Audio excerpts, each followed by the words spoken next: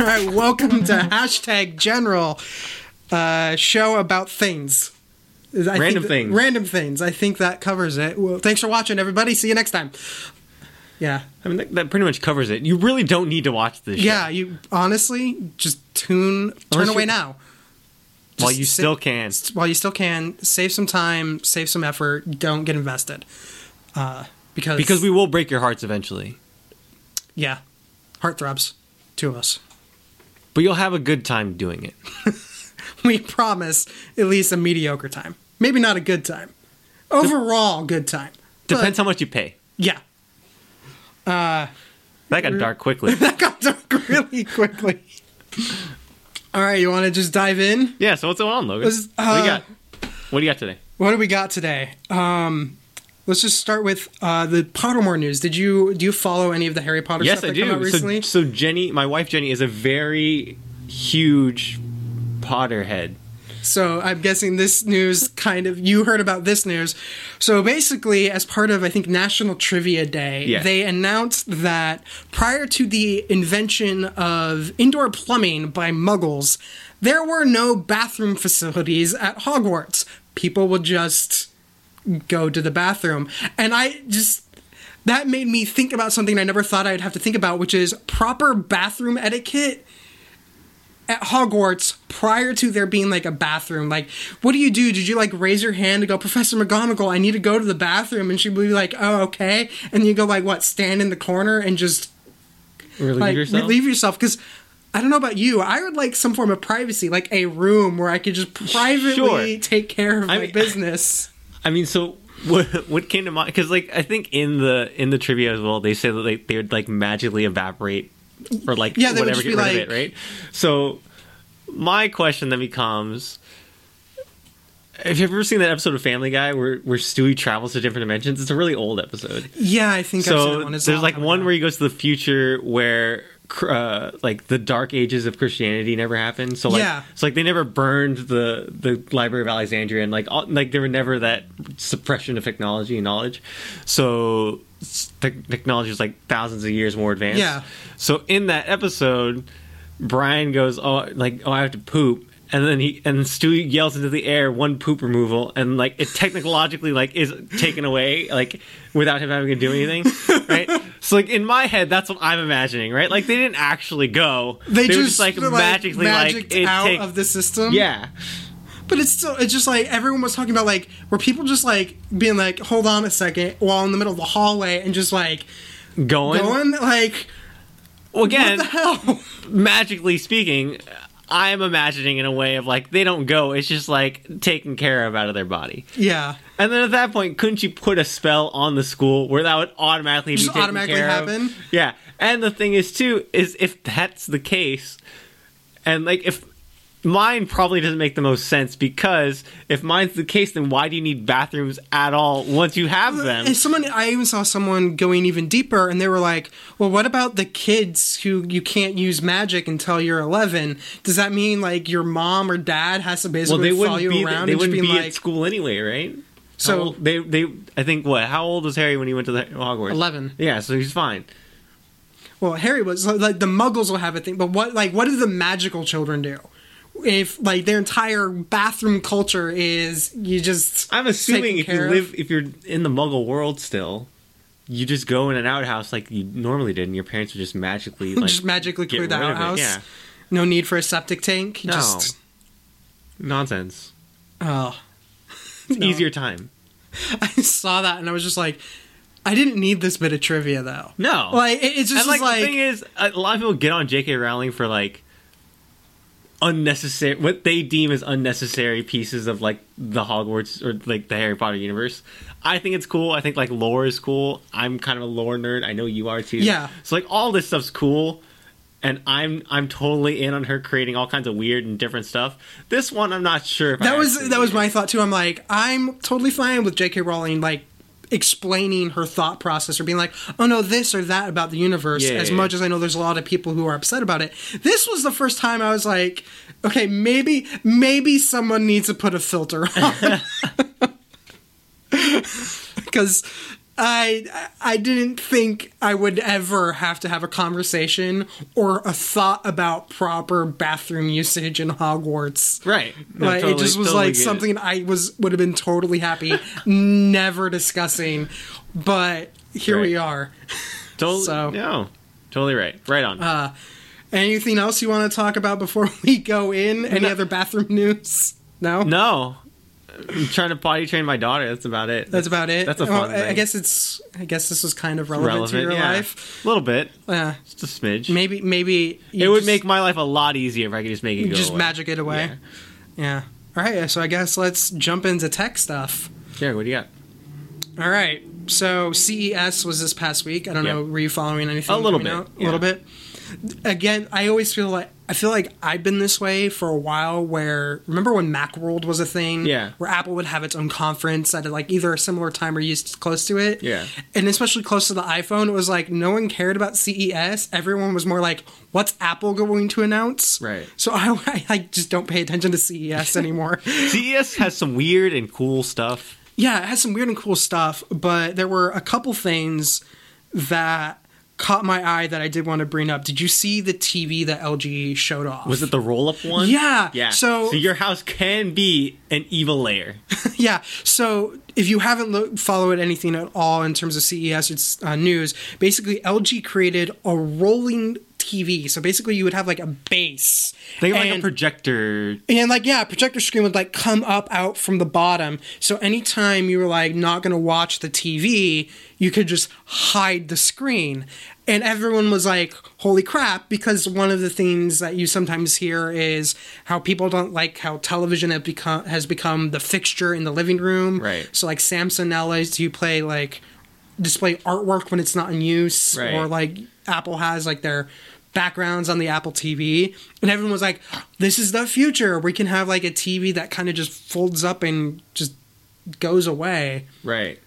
I mean, so let me clarify too. It's not a projector screen. It is like a projector screen where it folds up out of the It's base. the actual TV screen itself that's folding. But it's not a projector. It is a LCD, and I think it's an LCD screen. It's either LCD or OLED, but it's not a projector screen. So don't think like when we say projector screen, we're using it as the form factor, not the actual technology within the TV. So it is a high quality screen that you're looking at.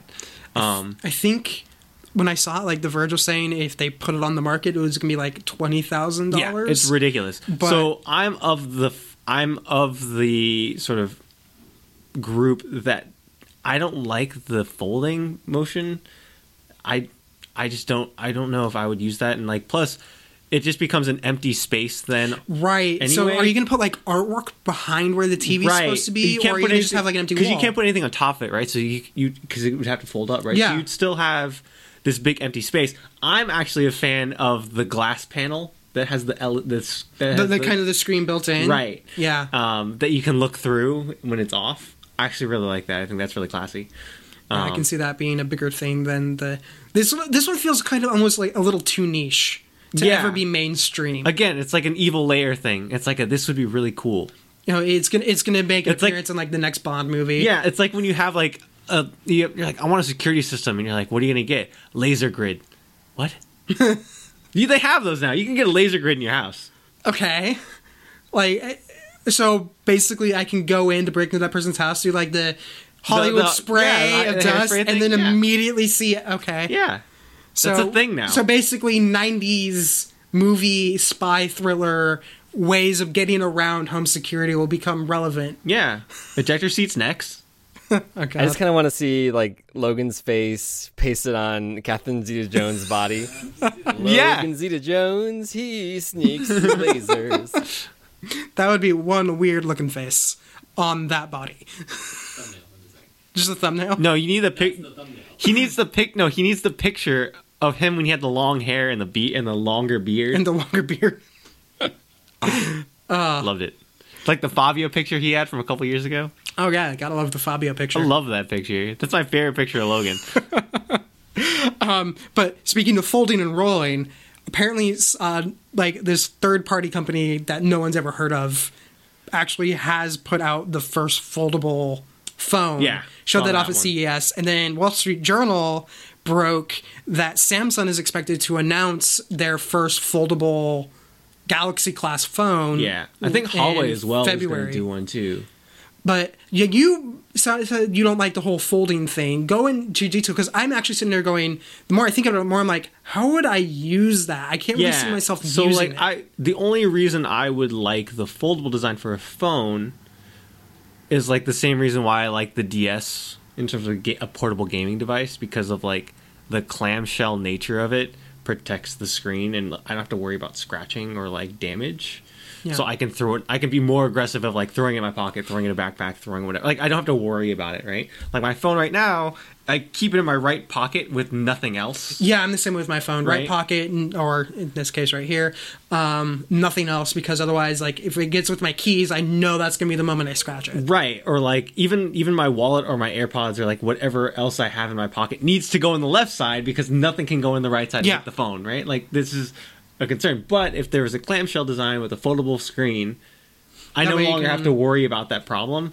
The thing is that I don't quite know how that would function in terms of like, would you have a crease in your screen over time? Because when how would I use it one-handed? Would I have to flip it open like a flip phone and then it would lock into place? Then how would I close it one-handed? Like, these are all when I was reading the Verge article, they basically described it to where first off, the key problem actually wouldn't go away from the way they made it sound, where like the screen is on the outside of the clamshell rather than the inside. Yeah, to see that, I don't like that at all. And then they're like, and then you have like two Android phone interfaces on either side. But I think it's still like one phone. You can just use whatever side. But it's still just like, that doesn't solve the screen problem. And what is the purpose? Yeah. And then can we like sit there and hold it between us and have like two phone calls going? Like, how? Like, that would be a weird way of call sharing. I know, but it's like UI wise and like usability wise, I'm just not sure. I think it's cool tech. I don't think it's necessary tech. Yeah, that's where I'm at. Is I'm like, it's cool, but until I see a use case where it makes sense, it might never leave cool factor and go into usability or main consumer use. Right. Because it's like the flat pane of glass design that we have now works. Yeah. I mean, we thought that about like BlackBerry. Like, we were like, BlackBerry works. BlackBerry's good. And then like iPhone came out and you're like, oh, hey.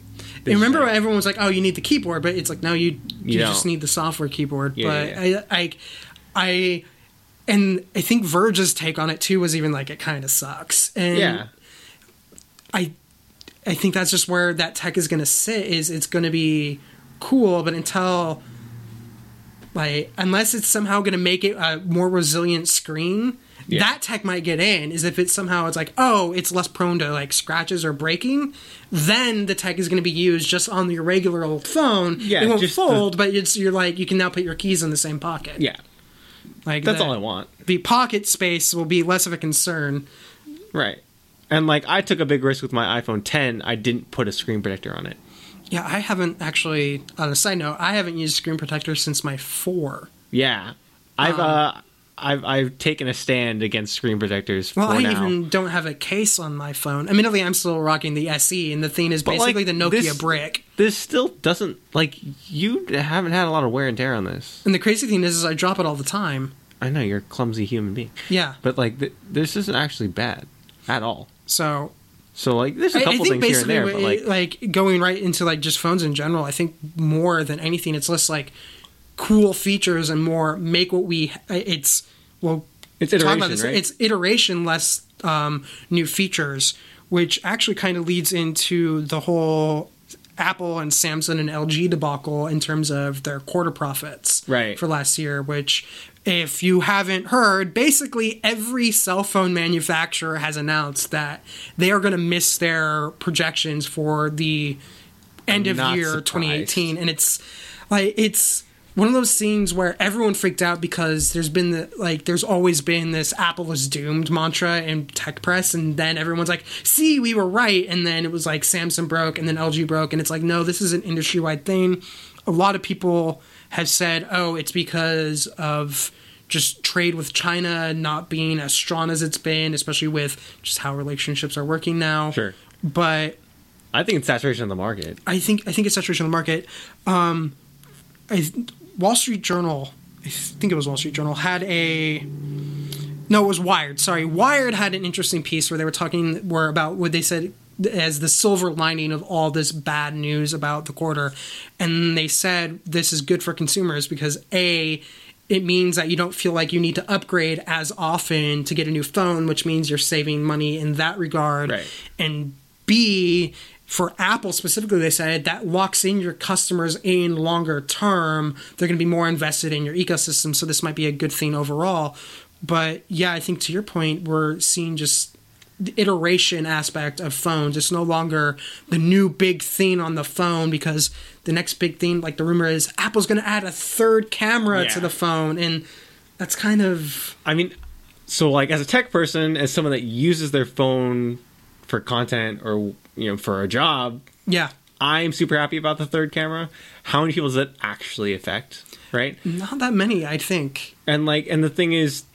Well, I mean, they look at the 10R. It only has the one camera, and the average person just hasn't been impacted at all. Adding in a third camera, it's... Because the thing is, like, you're not going to notice... Like, the third camera, the savability, all the stuff that's going to... All the stuff is going to help you with. People like you and I and James are going to notice... The average person isn't. Yeah. And, like, they really don't care. Like, hey, the picture of my soup looks great today. Yeah, they're going to just notice how the pictures all look better, but they're not necessarily going to care about... It almost feels like we're running into the megapixel problem where everyone was more concerned about the amount of megapixels rather than the quality of the camera. And just adding another camera in, like, they're going to have to, like, take something else out of the phone or something. Or work some Apple magic. But, so the thing that I kind of equate this to, and the thing I want to see from it, I think we'll move into sort of where graphics cards are in the and where they have been sort of in period of time in the last like decade, where it's innovation, and they push it to like where it can't get any better in its current state. And then it'll sit for a while, and then all of a sudden, big boom, something happens where it's like, oh, we can now do this, like smaller microchips or whatever it is, and then boom, now all these new cards come out, right? Yeah, and then innovation, and then it stops. Because I would argue that the biggest innovation we've been seeing in phones is just the amount of processing power they can handle now, and the average person isn't going to notice and not be like... But that A7 chip is incredible. Well, yeah, God. All of the chips Apple's been making have been amazing, but tell that to someone who isn't necessarily in tune with that aspect of technology. Oh, hey, you should get this new phone because the processor is amazing. No one's going to care, especially when their phone that they still have works just fine. And even with like the latest update with iOS 12 with Apple, their older phones started working better because Apple worked a lot on the foundations of the device. Right. So I think when everyone freaked out over, oh my God, Apple is missing their projected earnings, I think this has kind of been inevitable. We would inevitably hit a point where the market was going to, again, become kind of saturated, and you wouldn't be able to put out a new device and everyone would jump and upgrade. Right. People are now going to upgrade on a slower schedule, which means that we aren't going to see these explosive quarters anymore, but everyone who's doomsaying the economy or it wasn't sustainable. You're basically trying to ride the wave as much as possible. And the only way they could ride that wave anymore is because the North American market, especially in the United States, has been saturated and been fine for a while. All the growth that they've been seeing has been international. Right. So if there's any issues going on internationally, like with trade right now, it's going to impact the bottom line. Sure. So all the people wanting to write the hot take about Apple was doomed was concentrating on the wrong thing, which is it's A, this was inevitable, and B, it's probably not going to change much at all. Right. Other than... And I think overall it's going to be a good thing. I think the phone market has been such a popular and like high selling thing, like we've been saying, that I think lessening maybe a focus on that and then trying to maybe push your brand or push your company into other innovations in other product lines is going to help a ton in the long. Like, I'm excited for that, right? Yeah, well... Like, I'm kind of bored of the phone thing. Yeah, I need to upgrade my phone more because I need to upgrade my phone rather than I want the new hotness. Right. But if we can get cool... Like, I would love to get more audio tech from Samsung. Like Samsung used to make really cool audio stuff. And, Yeah, like, they don't do that anymore because they're focused on their Galaxy phones and like. Did you also see the bit though that like Apple said that the watch is as profitable as the iPod was? Remember when the iPod was the biggest thing? Oh, like that's where I think we're gonna start seeing more things that are innovation. It's gonna not be the phone; it's gonna be peripherals. It's gonna be wearables. Totally into that. So. Like I still have my Series 0 Apple Watch. Yeah, I'm wearing it right now. It's it's a Series 0. I've had it for almost 7 years now. Yeah, you got it. It's now ancient in terms of tech, and barely runs because I updated the software and I was like, I don't really care. So now it's a notification machine. Rather, it can't run apps very well. But I would love to see some innovation and stuff like that. Like the new Apple Watch is awesome with the fall tech and stuff like that. It's great. Yeah. So it's just kind of everyone jumped on the headline without thinking the whole thing. Yeah. And that was I guess the nice thing about, well, not nice, but the moment the Samsung news broke, it was like everyone who's like Apple was doomed was like, oh wait, we can't run that headline anymore. Everyone's fallen back. Yeah, and I think it's a good thing. Yeah, I'm wondering. I don't see this as negative. Yeah, I'm wondering if we're going to soon hit the point where instead of seeing an annual release, if we're going to start seeing a release every 2 years, or if they do an annual release, it's not going to be like a new phone body, but they maybe update the processor, right? Or just it's going to be even more iterative. I think with Apple and Samsung, like Samsung's been on the last like 4 Galaxies have looked the same, pretty much. Maybe like button placement here or there, it's a little different. But it's helped usability. I'm not saying that's wrong. I'm just saying like it's very minimal changes. Apple, I think, has hit with the iPhone 10 model now that they've moved to like taking away the home button and moving to like bezel-less screens. I think we've hit a point where it's like they have very little places to go. Yeah, like the only thing they can do now is remove the notch. That's like the only thing they have left. Remove the notch or like change positioning of the side buttons or add a side button or maybe a rear fingerprint scanner, like stuff like that, right? Is really all you can go from here. But from like when the way you use the camera and you hold the camera, it's going to be indistinguishable. Yeah. Until they remove the notch and then... Right. Then it will be like a flat piece of glass from now till the end of time. Right. Anything else tech-wise you feel like we should cover? No, but go if you're interested in tech, go look at just like CES articles and just kind of click around. You see some weird stuff. There was some crazy stuff. And like stuff that's not great. Like someone made a $80 portable NES that uses the cartridge. And so it's $80 and it uses the cartridge, which sounds awesome, but it's a screen that is this small, and the device is like gigantic. Like it's like you're holding an NES in your hands and you stuff the cartridge in the top. It's not great. CES is, but it looks cool. I'm down with it. I wouldn't use it ever. Yeah, CES is a mix of tech that is either too expensive unless you have like Bezos level of money, or you're a supervillain and you're just going to steal it. Right. Tech that's either never going to be sold, too expensive, or just crazy. And there's some brilliant stuff out there that it's going to it's like the foldable phone. Right. It's probably never going to get major market penetration, but the tech within it is going to influence everything after. So CES is just a good thing to follow. I was surprised at the lack of VR and AR at CES. I guess this is good. We've been on the VR. AR, no. AR's been like on the back burner for a long time unless you're Apple or Google. Well, Google Glass, I think they stopped, right? I think they're like, we're not doing that anymore. They're like, this is a dumb idea. This is a bad idea. Personally, I thought that was a cool idea. I was totally into Google Glass. I would have, if they could make Google Glass smaller and fit into my glasses, I would totally wear those. Yeah, but I think the fact you wore this big, bulky, like 80s style, like cyborg. Yeah, you look like a hacker from the 80s. Yeah, you stood out, and that's what made everyone uncomfortable because it was like, it's already bad enough that you can have your photo taken anywhere, but now it's like, is this person recording me in the conversation? Or... Right. I mean, so there's that. VR, I think we've been on the precipice of VR for a long time. And like everyone thinks when you think of VR, you think of like entertainment and gaming experiences. Yeah. I think that there's more like there's a lot in there that's not gaming and entertainment related that they could be using it for, and like, but then we just haven't figured it out yet. Then I think it's the company's called Void. They're the ones that I want to go to because they have it in Glendale.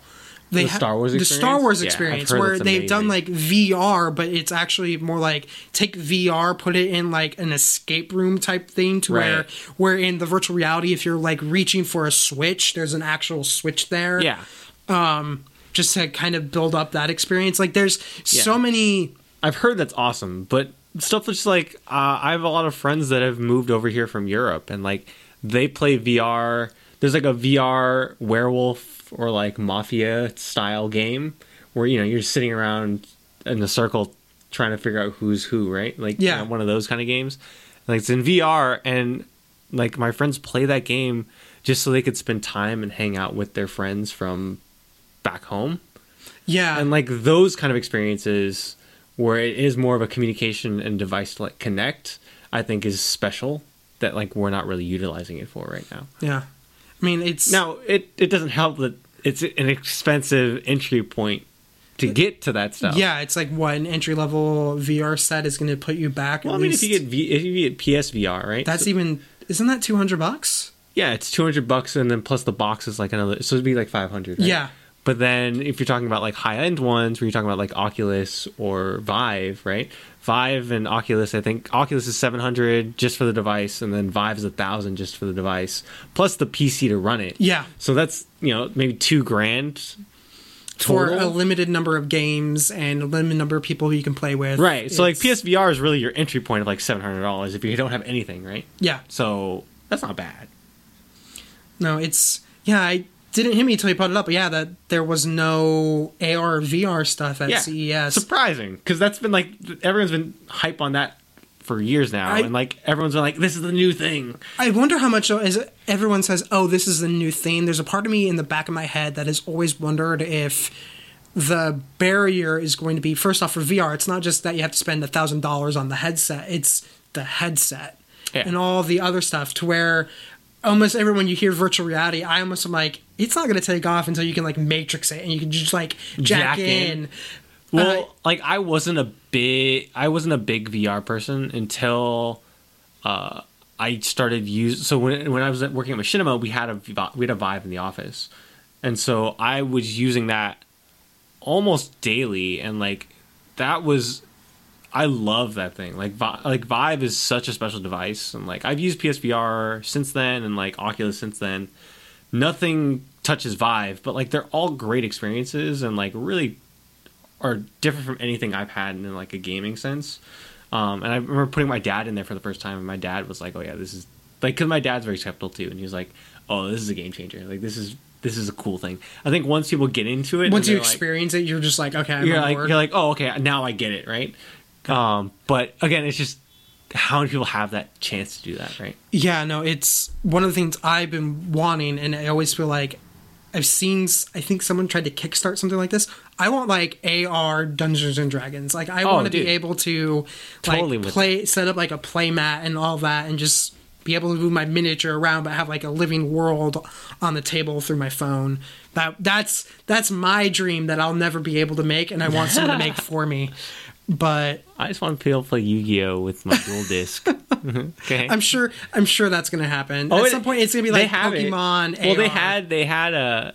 I mean, Pokemon Go is Pokemon AR. Yeah, but they had, I think, a Yu-Gi-Oh tournament in Hong Kong. I'm gonna say Hong Kong. I might be mistaken.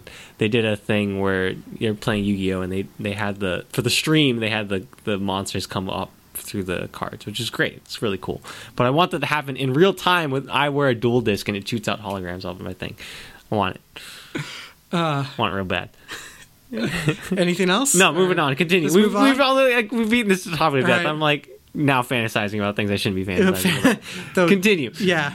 James is checking something out. I'm not worried. We're all good? All right, then, James, let's move on to movies. There's drag racing going on outside. Yeah. Maybe we should just go like end this and go see Fast and Furious. Is that a movie topic? It's not a movie topic. I know there was some press images that came out. There's Shaw and Ha coming out. Have you heard the full title of that, by the way? No. It's Fast and Furious presents Hobbs and Shaw.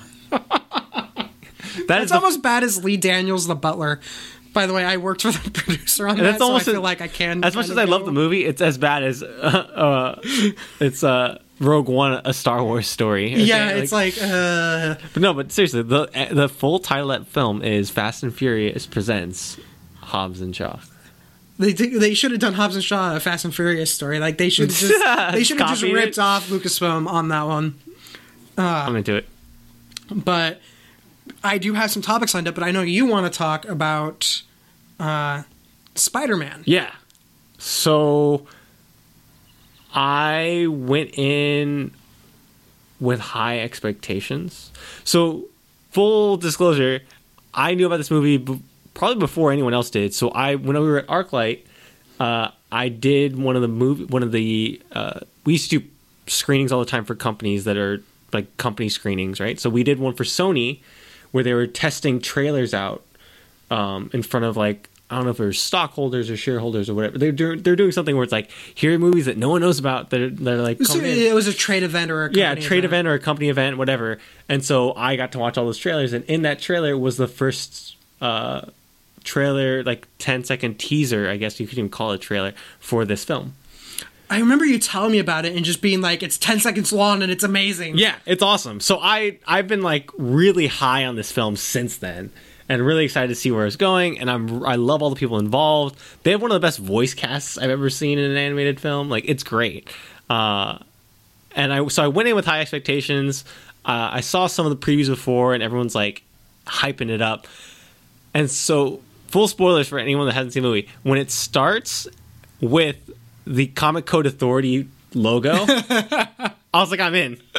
Yeah, I love that. I'm 100% in, right? And then it does the introduction of Peter Parker, which is Chris Pine, by the way. Yeah. So they do the full thing of like, he has a TV show. They use the old 60s Spider-Man theme song. They do the popsicle that everyone's eaten at least one of in their entire lives, right? Like all the stuff. And I was like, I'm totally in. And then they get to Miles, and then they have him sing Sunflower, which is like a Post Malone Swally song. And I love that song. Like, I think that song like speaks to me. And like, I didn't know that they were using that song for this movie. Oh, and so you were just so I was just like, wait, hold on, this movie's hitting all my buttons. And so like from there, I was just like in. It's one of the few movies where they made it for you.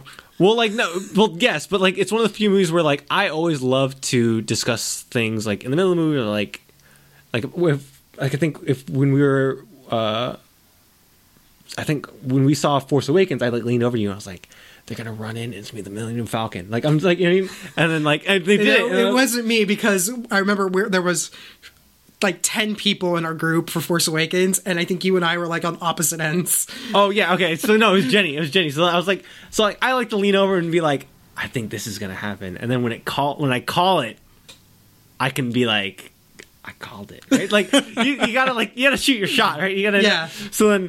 So like I'm a big fan of doing that, right? And like this week, I totally was just like in. I was like, I don't care. And like the thing is funny is like I have all the Spider-Verse comics. I've read through Ultimate Spider-Man. I've read through Spider-Gwen. I've read through all this stuff. I know all these characters very well, so I kind of know the story and like where they're going. But like there's surprises in there. There's things that I didn't expect. There's a lot of stuff where like, even though I knew some of what was coming and I knew the characters, like it still was intriguing, and like it kept my interest the entire time. Flat out, this movie's special. Like, I don't even know where to start. I walked out of the movie and was just like, this was like, I was expecting it to be good because I thought it looked good. I liked like the animation style and all that. Right. And I walked out and I'm like, this was way better than I thought it was ever going to be. Yeah, definitely. Like, that's kind of the point I wanted to get across of like, I had high expectations walking in, and it like blew past all of my expectations. Yeah, and then like it walked away with like the Golden Globe, and I'm like, yeah. And the thing is, it's crazy.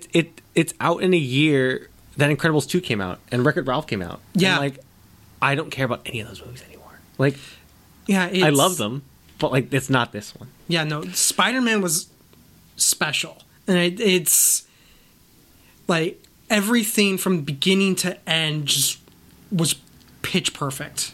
Yeah, like they hit on every joke. There was no, like, you know, you walk out of a movie and you go, I feel like I could cut out like 30 minutes of that. Yeah. Right? There was nothing I could cut out. Every line hit probably the way they intended it to hit. Like, oh my god, like dude, the 3 parts that get to me every time. It's when Miles is running out with the monitor. And he goes, "Good news, we don't need this." And he throws the monitor off, right? Like stuff like that, right? Like that's a little joke that hit me real hard. The Doc Ock reveal. The Doc Ock reveal is great. Yeah. Like that whole sequence is great. But like the part where they're doing the eulogy, it's a real touching scene of Mary Jane giving the big speech of like anyone can be a hero, blah blah blah. And then Miles goes, "He's counting on me." And the guy leans over and just like completely takes the air out of the room and goes, "I don't think he means you literally." But it was like, no, it is you, literally. It's so great. And then the third part was anything that Nicolas Cage did. Anything Nicolas Cage, like the Rubik's Cube stuff was great. Or he just was like, I don't get this. I don't get this. I'm taking this cube with me. I don't get it, but I will. And stuff like that, right? Or there's a throwaway line he has that I say it now all the time to Jenny, and like she doesn't. So Jenny hasn't seen the movie yet, so we're probably gonna go again on Tuesday, and I'm gonna take her to see it. So I'm curious to see from like, because she's an artist and I made her read the Spider-Man comics because I thought she would love them, and she did. But she's not like a superhero or comic book fan or Spider-Man fan, but she enjoys the stories that have had her read. And she's an artist, so I'm curious to see how she reacts to the film. I know she'll love it. I'm curious to see if her reaction is as strong as is to me and my dad, who's like a lifelong Spider-Man fan, right? Yeah. Like I'm curious to see if she has the same connection to it. But like, dude, I've been saying it to Jenny, it's the moment where the Sinister Six come to Aunt May's house and they have the big brawl, and Aunt May said something like, "Can you guys take it outside?" And Spider-Man Noir from the background, it's not even like focused on, it's just in the background, says in the old 30s voice, goes like, "We don't pick the ballroom, we just dance." You know, like that's right. No, I loved because it's Lily Tomlin as Aunt May, and it just was like so not what you would expect for Aunt May, because we always like have this idea of Aunt May being like the loving, caring, frail old woman. Yeah. And nope, she's just like not having any of the shenanigans. Yeah. She basically is like the Alfred to it's awesome. She's like Peter Parker's Alfred. And it's just like, I loved that. I loved that they took Aunt May and just were like, nope, she's kind of a badass. Right. The crazy part is, like, I started reading a ton about this movie after I saw it, and like, do you hear the rumor that, or not the rumor, but kind of like the confirmed thing that Andrew Garfield, Tobey Maguire, and Tom Holland were all in talks to like be part of this movie? Really? Yeah. So like they were gonna do different like movie versions of them too. I was half wondering if they weren't gonna try to at some point in like a sequel do a combination of live action with animation. I would love that. Which would be, because first off, like this, a lot of the Spider-Man stuff in MCU is all CGI. Yeah. So it wouldn't be too hard to put in MCU Spider-Man. No, absolutely and not. Do it. Marvel, do it. I mean, dude, I would have loved, like, and I kind of agreed. I think they decided not to put them in there because it would have taken away from too much. I think it would have taken away from this story, but I could see them doing it in the future. Like, dude, I would love to see Holland and Maguire and Garfield. It's just like together in a movie, because like the first just have Tobey Maguire go, "Oh, you did the dance too." Yeah. So like the funny thing is, like, the Spider-Man that they bring up, the first Spider-Man you see, so the Chris Pine Spider-Man, is like an amalgamation of all of the like basically Spider-Man, everything they showed was like the Raimi trilogy, right? But like on a twist, right? Yeah. So like he's dancing in the red suit instead of the black one, right? When they're in the coffee shop and the car comes flying in, he doesn't grab Mary Jane and like dive forward. He just punches the car. Yeah. Right. The upside down kiss thing. Mary Jane's one upside down. Right? Yeah. Like, it's stuff like that. Like they played on it, but it was all in reference to it. Yeah, it's all the reference to the Raimi trilogy, which is great. I loved it. Yeah, but no, like that movie was just fantastic. Yeah, incredible. I was blown away by how much I loved that movie. Did you know they animated it on 1s and 2s too? Really? Yeah. So like, there's a GIF of it on Twitter where they slow it down and you can see it. But in the scene where they're running out of the facility with the computer, and Miles throws the bagel, right? So in that scene when they're running, Miles is animated on frames 1, 3, 5, 7. So he moves 1, 3, 5, 7, and then Peter animates and moves on 2, 4, 6, 8. Really? Yeah. So that's why it looks herky jerky, and it gives you. Well, it's a nice little. It's a nice effect. Yeah, it gives you like the comic booky kind of like stop motion looking kind of effect. It looks awesome, but like that's how they achieved it. Was like it's on 1s and 2s.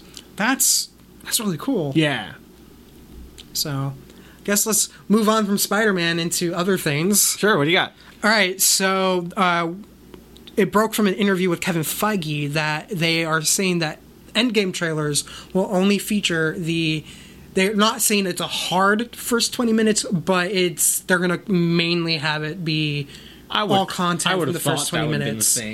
Which is, I would have thought the same thing too. I think Feige is the kind of producer who's kind of aware of that's how, like, the fan base wants to be able to go into the movie and not feel like these big moments have been spoiled by the trailer. Right. So you can't stop Sam Jackson, though. You heard about that, right? No. What did he do? Oh, he was doing an interview and he like spoiled some stuff. Of course. I mean, you're just going to put him and Mark Ruffalo on a stage together, and you'll probably get the entire movie. Well, like everyone knows about the rumors with Endgame, right? You know the rumors with the time travel stuff, right? Yes. Like everyone's aware of that. So someone, I forget who did the interview. You can look it up. They're asking Samuel Jackson about like, hey, what's it like being Captain Marvel? Like, what is Captain Marvel like as a character? Like, blah blah blah. And he goes into the big thing of like how powerful she is, like all the stuff we know, right? And then sort of goes into like, well, remember she's one of the few characters in the MCU that can time travel and blah blah blah, and just kind of throws it in there, right? Oh shit! And like everyone's like, this changes things. Yeah, and so like confirms. But, like, he, like, just kind of threw it in there, right? And, like, oh, okay. I don't know if you should have did that. I did not know that bit. But that totally takes things into account that... I mean, everyone's theory was some form of time travel. Yeah, and, like, I would have expected it... Like, everyone expected it to be Hank Pym and, like the Pym particle tech. Yeah. Going into, like, you know, whatever all we know is somehow Ant-Man figured out how to get out of the quantum space. But... So, like, you know, I don't know. But, like, that... Knowing that Captain Marvel can time travel makes it a lot easier to, like, figure out, right? We're going to have some time travel going on. But I do like the fact that that Feige's like, no, we're not going to spoil anything. And I wish more marketing departments would function with that in mind. I get how in some cases... I think I told you what I wanted. I wanted them to not do anything with Endgame. Of just like, here's a poster, here's a teaser of what the logo looks like. That's all we're giving you for like 8 months. Endgame could get away with that. Yeah. I think even episode 9 could get away with that. But you know they're not going to do it because they want it on everyone's mind. Oh, yeah. They're not going to. But could you imagine the frenzy that people would go into of like, oh my God, what is this movie? Well, the other thing, because the thing too is... The moment that trailer hits, people like you and me are going to watch it multiple times. I figured out. Like I think I've even done this with some Star Wars trailers. I'll go like frame by frame, try to like see if I can't glean anything about it. And just, I like the idea that if all I get is from like the very, very beginning of the film, that means I can go into the film and not feel like it's been taken away. I feel like Infinity War did that really well too. Like, I think even Infinity though War they did showed well, a lot... I didn't feel like it hindered my experience at all. Yeah, because it's something I find interesting is if you go back and watch old movie trailers about how much they give away, even compared to trailers today. Yeah. And the theory I've heard and I agree with is back when those trailers were being made in like the 70s and 80s, because those are the main ones I watch, are like the old Star Wars trailers. Yeah. No one was going to be able to like download it and go frame by frame. Dude, so you would have to like go to the theater to watch that trailer, and you would forget so much because you couldn't just sit there and like surround yourself with that one piece of media for so long. The one that I made fun of recently, I might be getting this wrong, someone has to correct me. When I went to go see Spider-Man, there was a movie trailer for, I think it's called A Dog's Way Home. Oh, you see the entire movie in the trailer. Yeah. Like, dude, okay, the dog gets back home at the end of the trailer. Yeah, we see it in the trailer. We see it in the sees trailer. The dog, and I'm like, well, this movie's over. But the thing that I felt crazy is in the theater, people are like, oh, that looks good. Let's go see that one. I'm like, you've already seen it. Yeah. I already know what that movie's about. We've seen the entire movie. It befriends a cougar, and that's it. Fights a wolf. Fights a wolf. It's over. We've seen the entire movie in the trailer. See, that's why I'm glad that Endgame, they're like, yeah, it's only be like the first 20 or so minutes. It's, I'm Thanos not gets gonna... the dog back home. Yeah. The dog shows up and Thanos is like, Gamora? You're not Gamora. Totally with it. But speaking of Avengers, apparently in a last-ditch effort to make the Oscars actually have something going on that's not just... Yeah, they're going to reunite the Avengers. They're going to try to reunite the Avengers. It's like, to just touch briefly on the Oscars, this is the only thing I've wanted to talk about was, I don't know if you saw this on Reddit, someone came up with, I think, the best solution to the hosting problem. I think they came up with it too late for them to do it, but I want it to happen next year. The Oscars hosted by the Muppets. Yes. I saw that. They basically broke it down, and I was just like, I will watch the Oscars now. Like, because here's the thing, even though I work in the industry, I haven't watched the Oscars in years. Oh. I watch like the monologue on YouTube the next day, but once I've done that and I've read all I can read who won, and I've accomplished basically the entire Oscar experience without actually having to watch it, I would watch the Muppets hosting the Oscars. Oh, yeah. I would host a viewing party of the Muppets hosting the Oscars because it would be that much, I think, fun. Yeah, absolutely. They need to spice it up a little. Yeah, like that would be great because I don't know, they haven't had no hosts for the Oscars since the 80s, and they said it was because of the opening, and I finally watched the opening from like the 1989 or whatever Oscars. Right. And it starts out and I'm like, oh, this is okay. It's like, it seems like your normal Oscar skit. Right. Where it's like Snow White as a character rather than like a host. Sure. But as it continues, it like starts to go into, it becomes like this big musical number, but it's like, imagine a high school caliber like show with Oscar production values, and that's basically what it is. And it's like this weird, very slow train wreck of 11 minutes that ends with Rob Lowe and Snow White singing a duet. And it's just like, when I first started watching, I'm like, I don't get why everyone said this killed the hostless Oscars. And by the end, I'm like, oh god, never do this again. So have you seen the Hollywood Reporter does the roundtables all the time, right? Yeah. There's a video with him with Rob Lowe and during a comedian's roundtable where he tells the story about that Oscars. Okay. It's hilarious. I recommend you go watch it. I'm gonna butcher the story if I tell it here. It's a fantastic story. It's one of the best stories I've ever heard.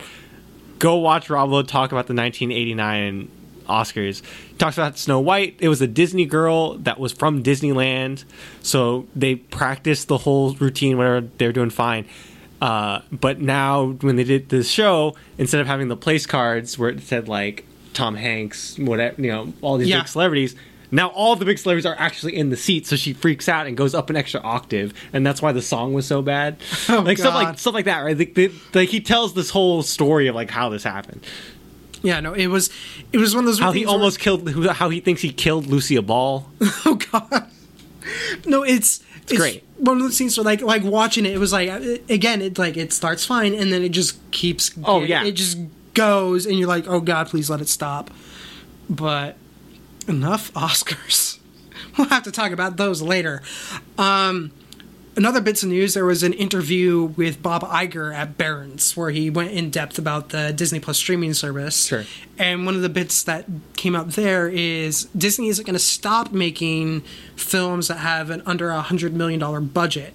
Anything that has over $100 million, they're going to do a theatrical release, but it sounds like some of their smaller things, like, because they've had this regular, it seems like once every couple of years, they do like the sports movie, where it costs like $30 million to make and then no one goes to see it. Apparently stuff like that, they're going to continue to make, but it's going to be exclusive for the streaming service. Okay, I'm into that. I mean, the thing that's interesting is the $100 million kind of like, this is like the cutoff, because like a movie like Spider-Man had a $90 million production budget. Yeah. So like that belongs on a bigger screen, right? But, like, you know, if that was a Disney movie, it would be put on their streaming service. Yeah, apparently, because I think one of the things in their lineup is, like, the live-action Lady and the Tramp is going straight to the streaming service rather than going into a theatrical release. I wonder if that's because, as much as they've had some really strong performances, like Maleficent, Cinderella, I think even Beauty and the Beast did really well. They've also had a lot of ones not do great, but okay. Like Christopher Robin did okay. I think Pete's Dragon did okay, but they never. But like, I wonder if they were approaching like the break-even level to where like Disney still wants to make them, but doesn't really feel like it's worth the effort or the cost of doing a big theatrical. All their live-action remakes have done really, really well. Like, I think Dumbo's going to do a lot better than people expect. I think Mulan's going to do better than people expect. I think The Lion King's going to be great. Like, yeah. I think the problem is, to get into just more box office business aspect of it, I don't think the problem was with the films that have underperformed. I think Disney overplayed their hand.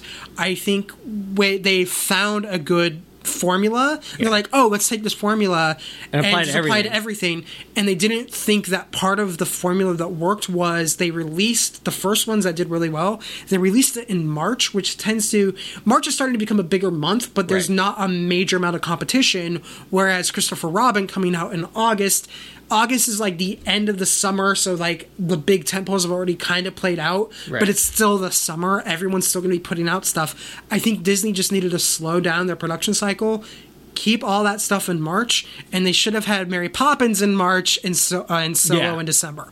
I think that would have solved a lot of the problems that they've had with these not necessarily underperforming films in some cases, even though Solo definitely underperformed, but instead of being it decent performance, I think they would have all seen a stronger performance. But I think it's a good thing that they're saying, there's going to be this space for under $100 million movies, because I think that's a legitimate concern, that if Disney is going to have this streaming channel, are they going to stop making these medium budget films? Because that's been dying in the industry. You have like it's all either low budget or tentpoles over 100 million.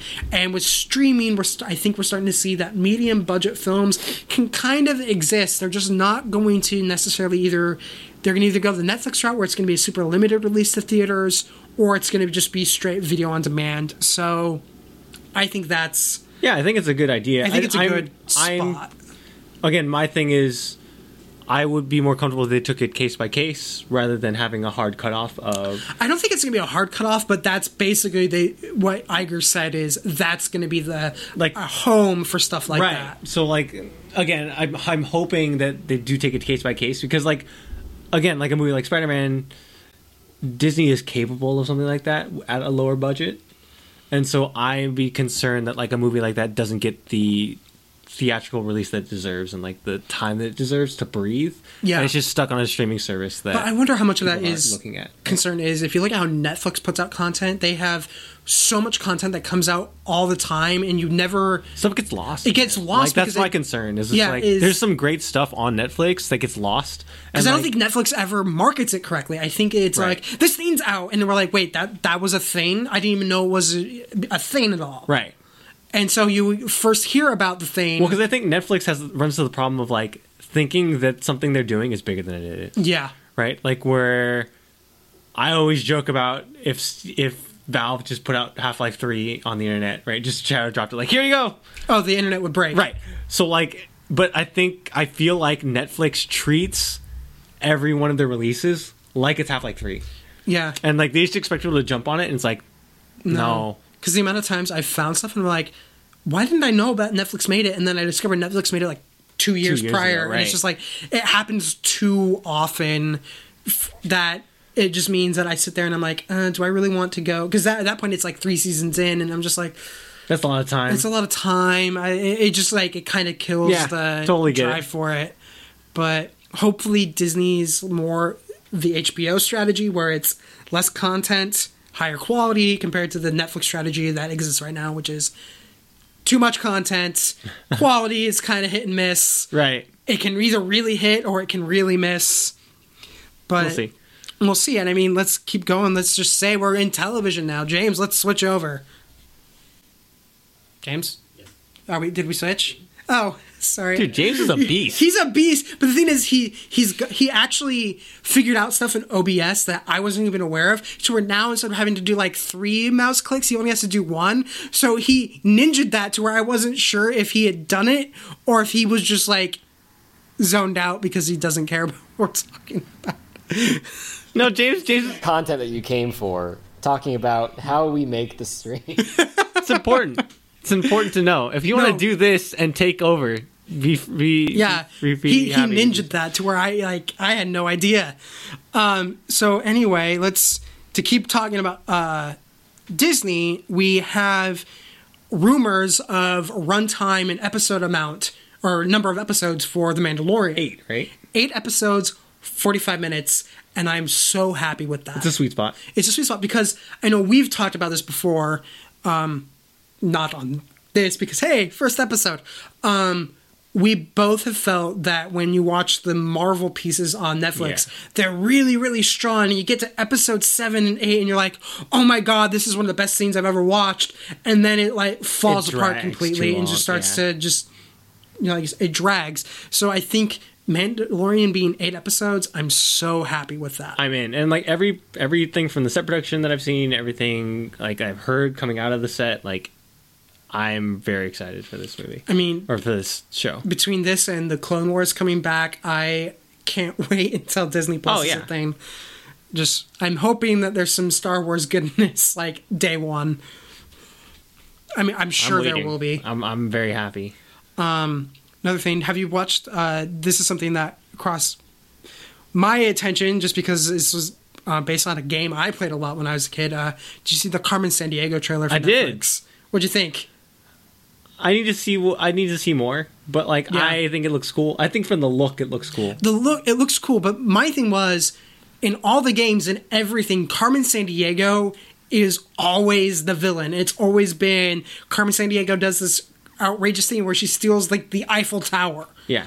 And in watching this show, I'm like, is she going to steal the crazy, outrageous stuff? Because like one of the themes in the trailer is she's the thief that steals from other thieves. And I'm like, are we trying to turn her into the hero? Like the Robin Hood kind of character. Yeah, the Robin Hood kind of character. Because I still want my Carmen Sandiego to steal like Buckingham Palace. Right.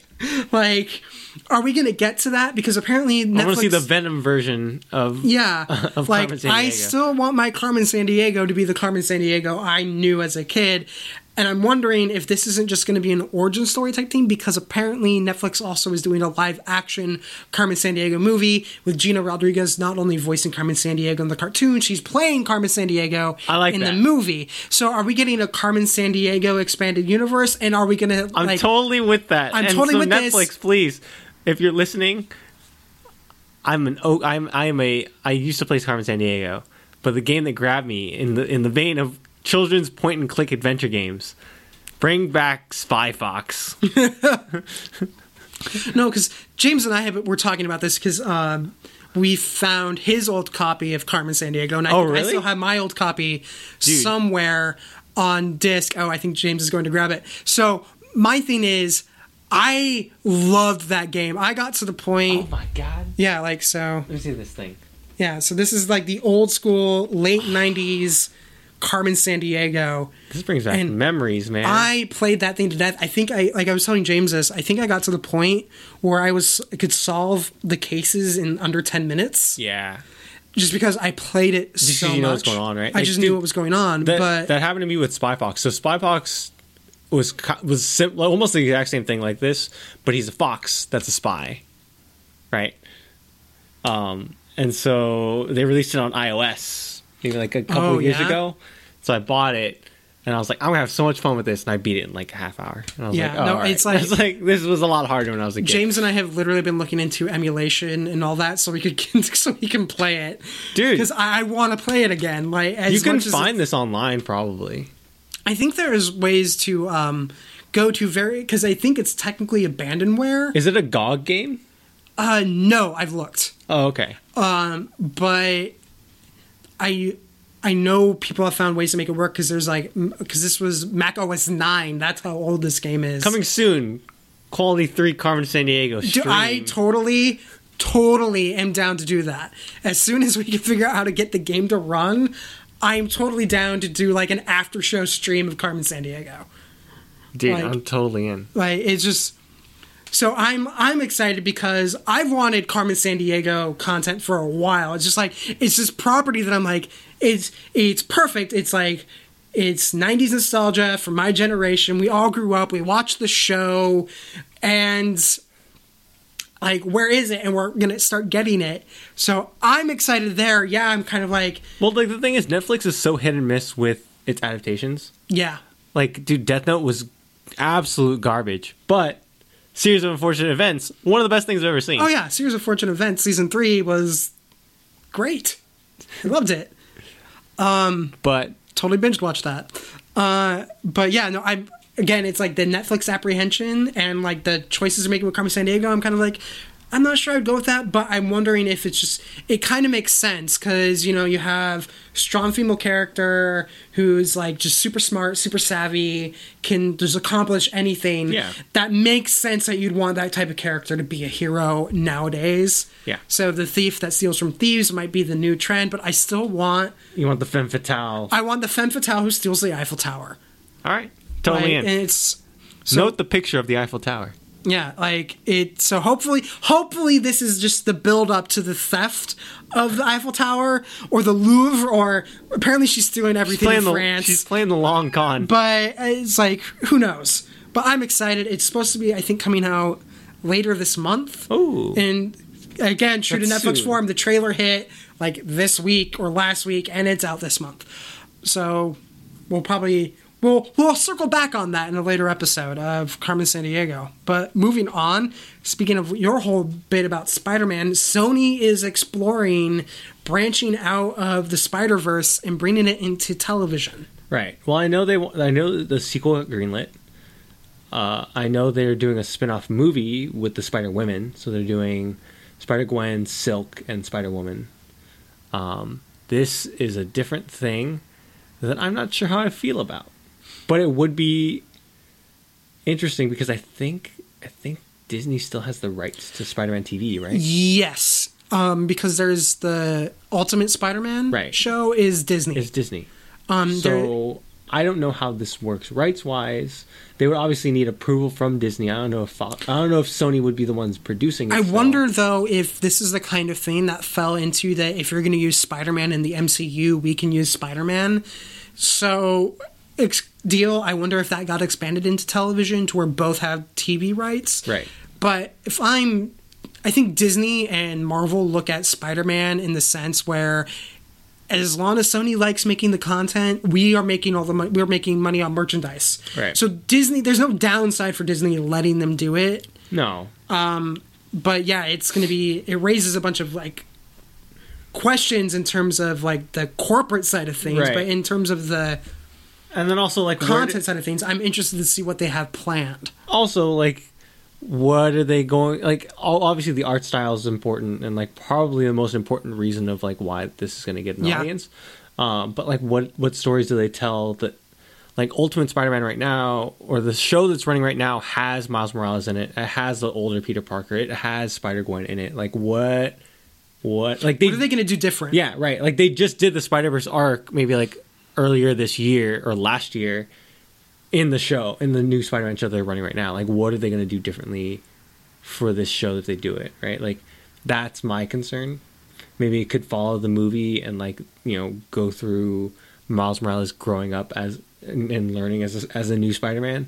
But then what do you do for a sequel, right? Like, yeah, this just adds questions that I don't want also like because the art style I have a feeling isn't cheap. So are they going to just switch? Well, to remember like they did the whole movie for $90 million. Yeah, and like Incredibles 2 obviously had a longer cycle, but was like $200 million.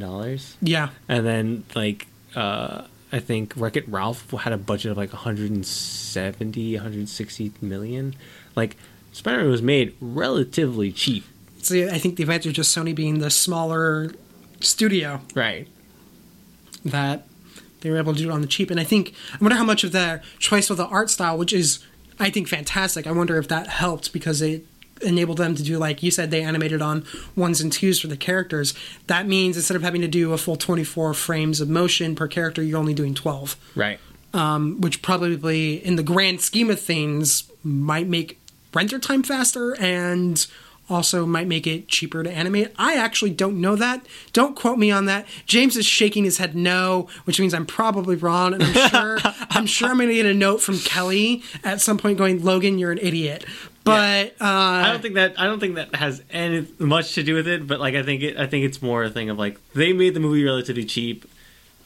I don't know where they cut costs or where they're saving money, but like maybe they could scale the budget down and still retain the same at least art style that you wouldn't notice the difference. Like scale it down a little bit. Yeah, I mean it's interesting that Sony.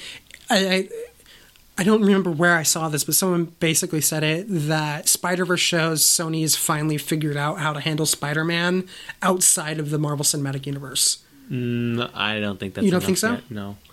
I think this is a very different case. I think like the art style is different. I think like the problems that they had with live action, or you can get away with a lot in animation that you can get away with in live action. So like, just ask DC, right? Yeah, DC understands animation, understands the animated film. Seriously, they don't understand live action yet. Yeah, no, the live action stuff has been more miss than hit. I still need to see Aquaman, but I remember like if you look at the pinnacle of superheroes and animation, it's the DC animated universe. Yeah, but even then, even the newer movies they're putting out, right? Like the new Justice League movies, the Batman movies, like Bad Blood, I think is a fantastic animated Batman film. Go watch that.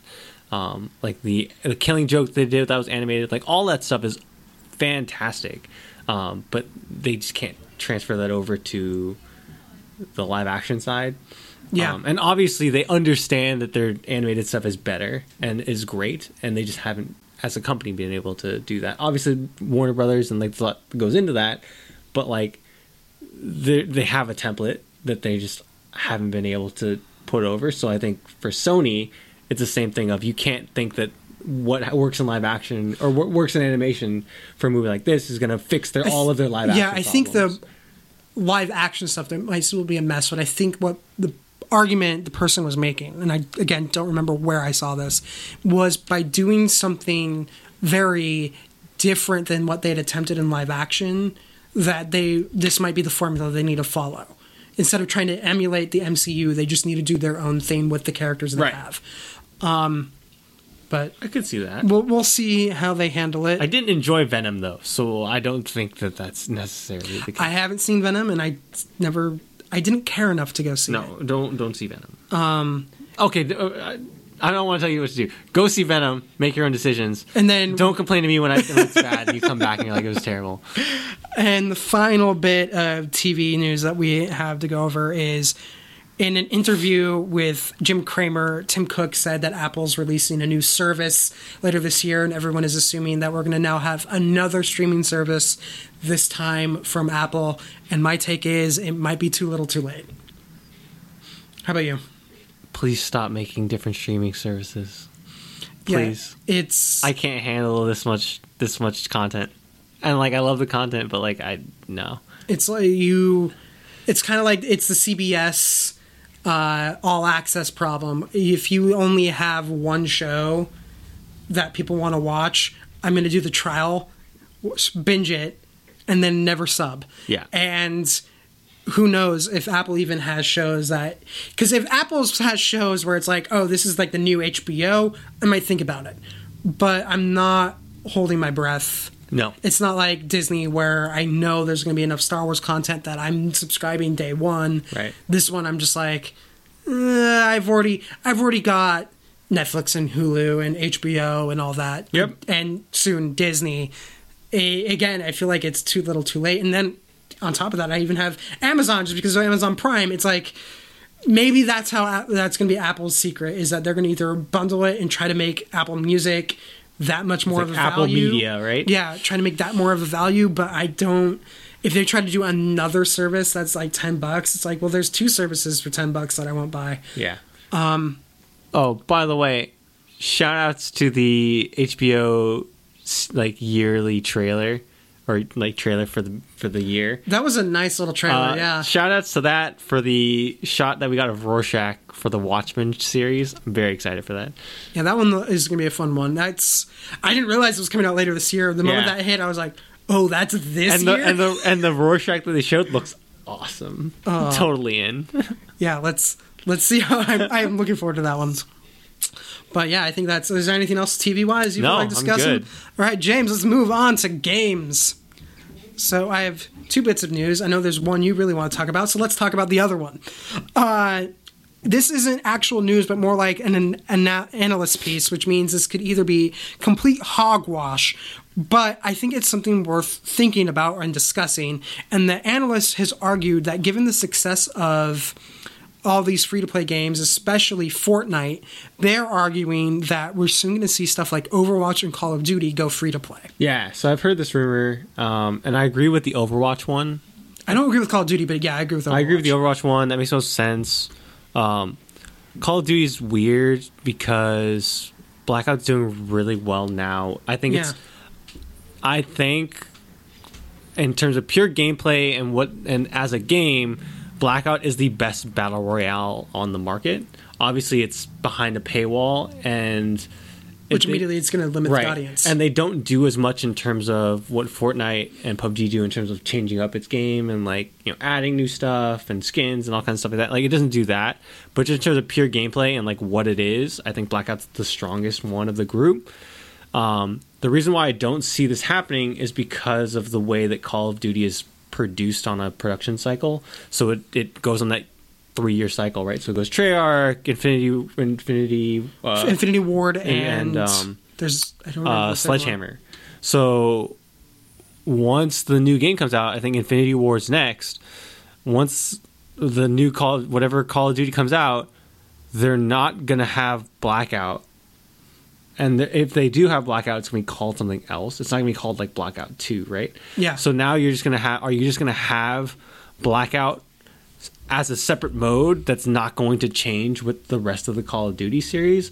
Then you run into a situation of does that now just become a completely different version of Call of Duty that doesn't change and evolve with the rest of the games? And so you think if they do it free to play, they might do a standalone that's just otherwise it doesn't make sense, right? Because otherwise then you have this free to play mode on Black Ops 4 that doesn't live with the rest of Call of Duty, right? Like it doesn't, right? Call of Duty, even in its pro scene, like what it does is it just drops whatever the old game is, drops like a sack of bricks, and then the game just moves, right? So then the community moves with it, right? Exactly. Like now what you're doing if you do it free to play here is that now everyone's just going to play Blackout, and then you fracture your audience, right? Like it's a weird case. I could see them doing it because of how the free to play market is booming with Fortnite, but I think it'd be an awkward situation. I think it doesn't work for Call of Duty,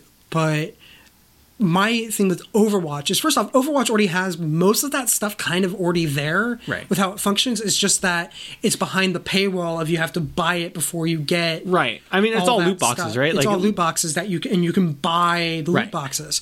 So Overwatch is already kind of pre-built to have that work. Right. But I think the real reason why Blizzard would be thinking about it would be less, we can make so much money if it goes free to play. I think it's more Overwatch League. Because I have found that when you watch competitive Overwatch, it is so hard to follow unless you play the game that they're already limiting the audience that can watch it, and by making it free to play, they can hopefully expand that audience.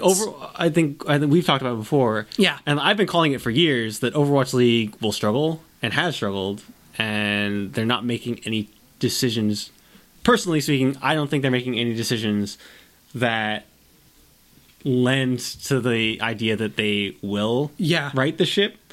And remember, I've called this for years, so this isn't anything new. This is a conversation you and I have had for a while, where it's like we like some of the things that they're doing in Overwatch League, but we don't think it's... Go to my Twitter and search terms OWL. You'll see my obsession with owls and the sounds that they make, but then you'll also see my criticisms of Overwatch League, and I've been very vocal about it over the last couple years. I think this is, especially once Overwatch League gets closer to starting, I think we should actually have like a full-on discussion on Overwatch League. I can fully break it down for you.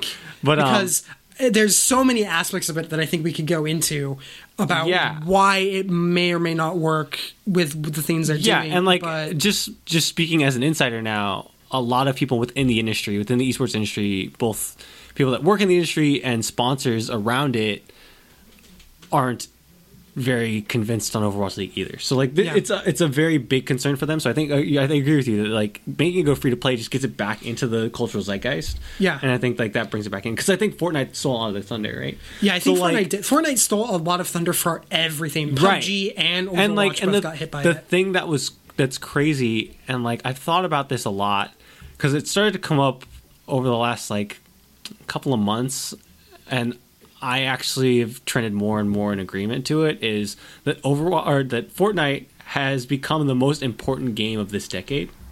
And I think that it's true.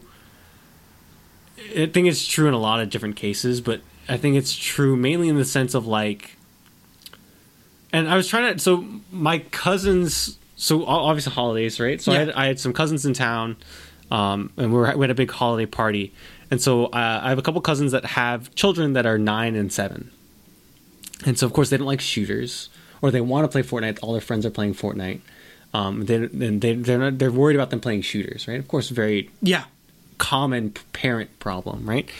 And the thing that I described to them wasn't the idea of Fortnite as a game, right? And it's the idea of like when we were growing up, and like, so the idea that they brought up was like, you know, when I was with, like, all his friends want to do is sit there play Fortnite. And, like, when I was growing up, you know, we were going to go outside and, like, hang out and, like, go to the mall or do whatever, right? And, like, well, my argument and my point of it is, like, and I experienced this watching them play Fortnite and, like, watching kind of kids around their age group play Fortnite, is it's become a way for them to socialize. Yeah.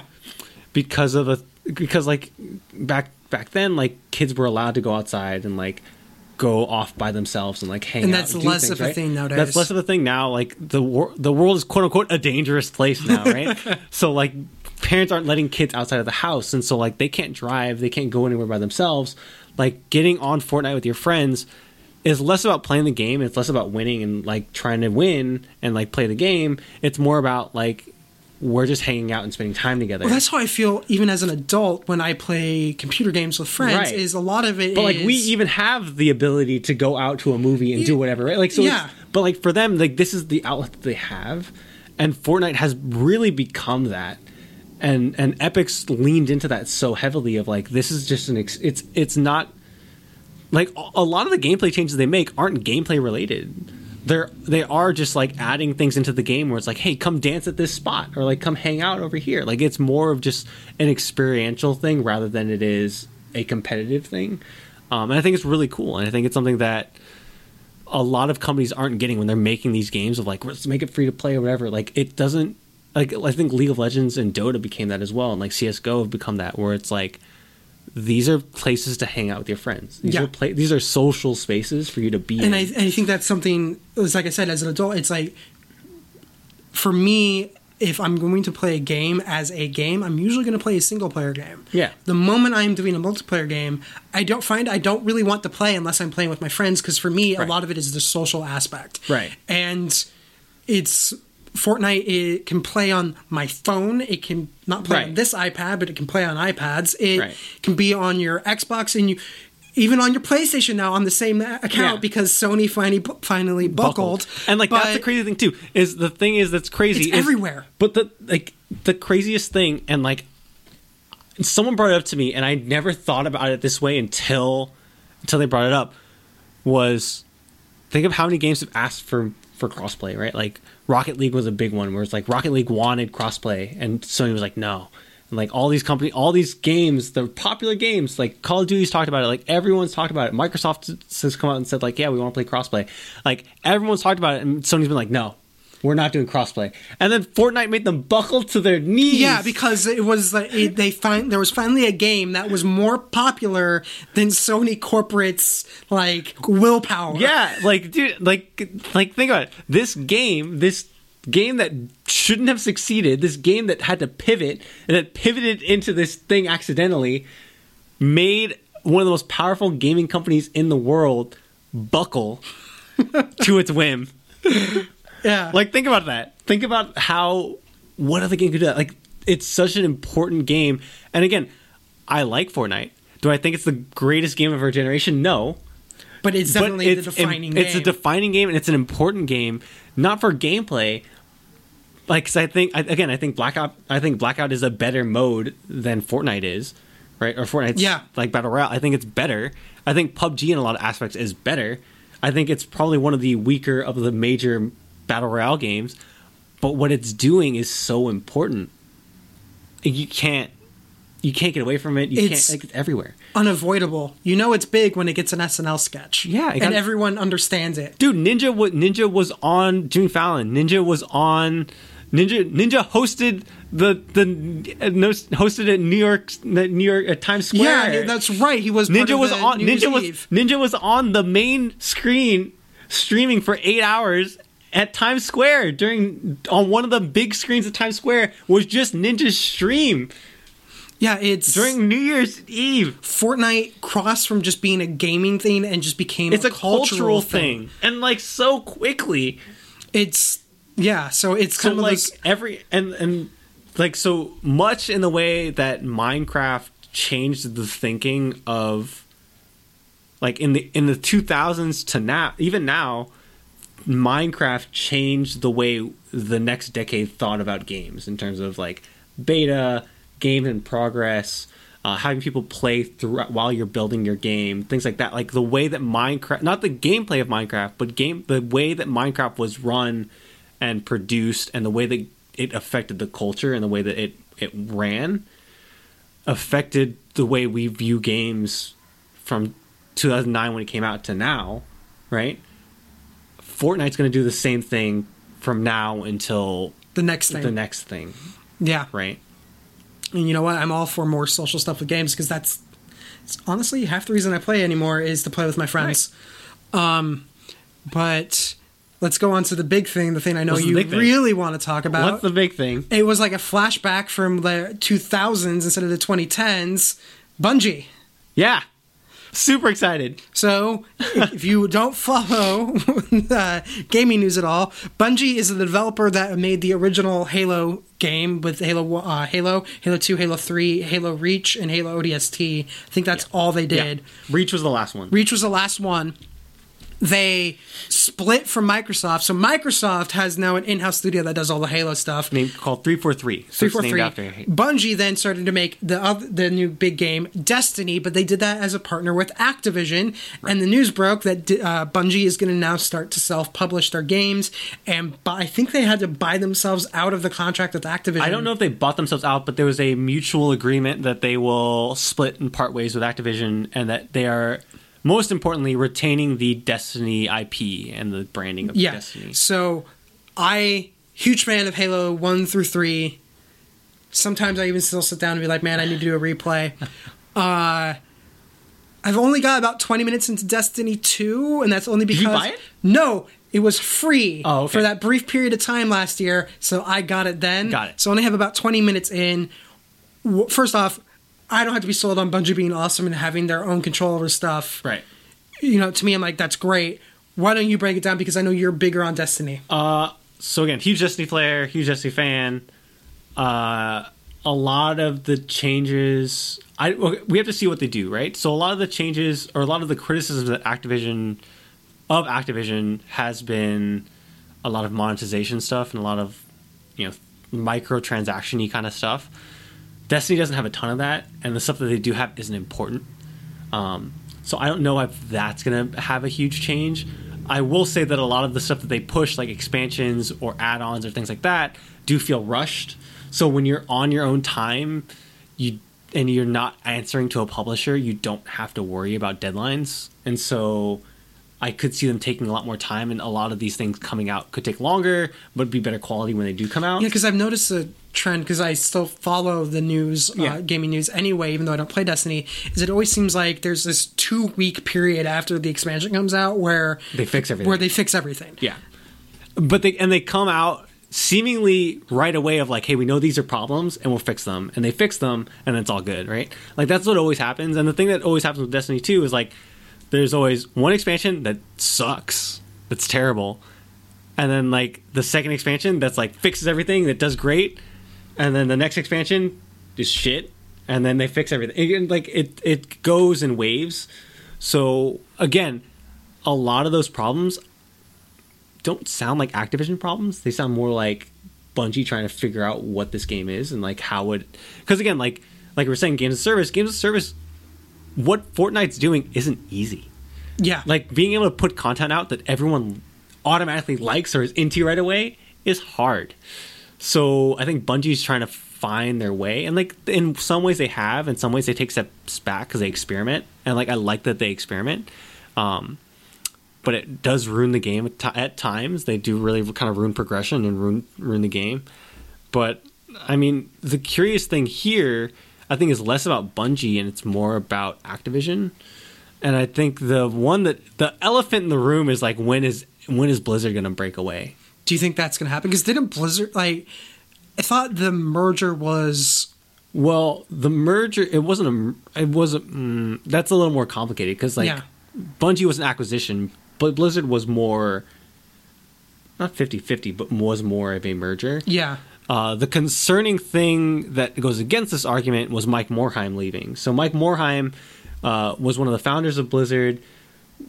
He basically is Blizzard. Like everything that you love about Blizzard and what everyone loves about Blizzard as a classic company in its original sense, and like its company motto and mantra, and like the aura around the company comes from Mike Morhaime as a founder and as a CEO for the past 2 decades, right? So a lot of people within the company said forced out of his CEO position. Okay. In the last year or so. So he stepped down at BlizzCon into an advisory role. And so the new director, I forget his name, but he was the former game director at for WoW. So a lot of monetization, a lot of like an Activision type of person. And Mike Morhaime has very much been the gameplay and like story and what you love about Blizzard kind of a guy, right? Yeah. So very different styles, very different personalities there. So he steps into an advisory role at BlizzCon. So that's in October. So it just comes out now that I think in a press release, they didn't even make a statement about it. They made a press release and stating a lot of different things. But in the press release, there's a statement in there that Mike Morhaime will be leaving his advisory role in April. And fully leaving the company. So which kind of kills any thought of Blizzard splitting from Activision. Right. So to me, that says a lot that someone like that, whether he was forced or not, is leaving. It says a lot. Yeah. So, no, it'd be interesting to see how it goes because I know. So yeah, I'm excited to get back to the original topic. I'm excited for Destiny to be taking over a Bungie full time and like maybe get rid of some of the monetization stuff and like really focus in on what they do best. But at the same time, a lot of their missteps, I don't feel like are Activision missteps. Be interesting to see how it goes out because it's. Yeah. Again, I don't have that much time into Destiny. I need to actually dive into it a bit more. But knowing what they did with like Halo in particular, it's like if there's any one studio that I think needed to be its own publisher, and I'm glad it's in the position where it can be, it's Bungie. Yeah. So let's see what they do. Anything else you feel like discussing at all? No, I'm pretty good. I think that about does it. James, let's roll credits and call it a day. So, folks, if you haven't done so already, please like, share, subscribe, and do all the lovely, fun social stuff that we are supposed to tell you. Other than that, see ya in a couple weeks.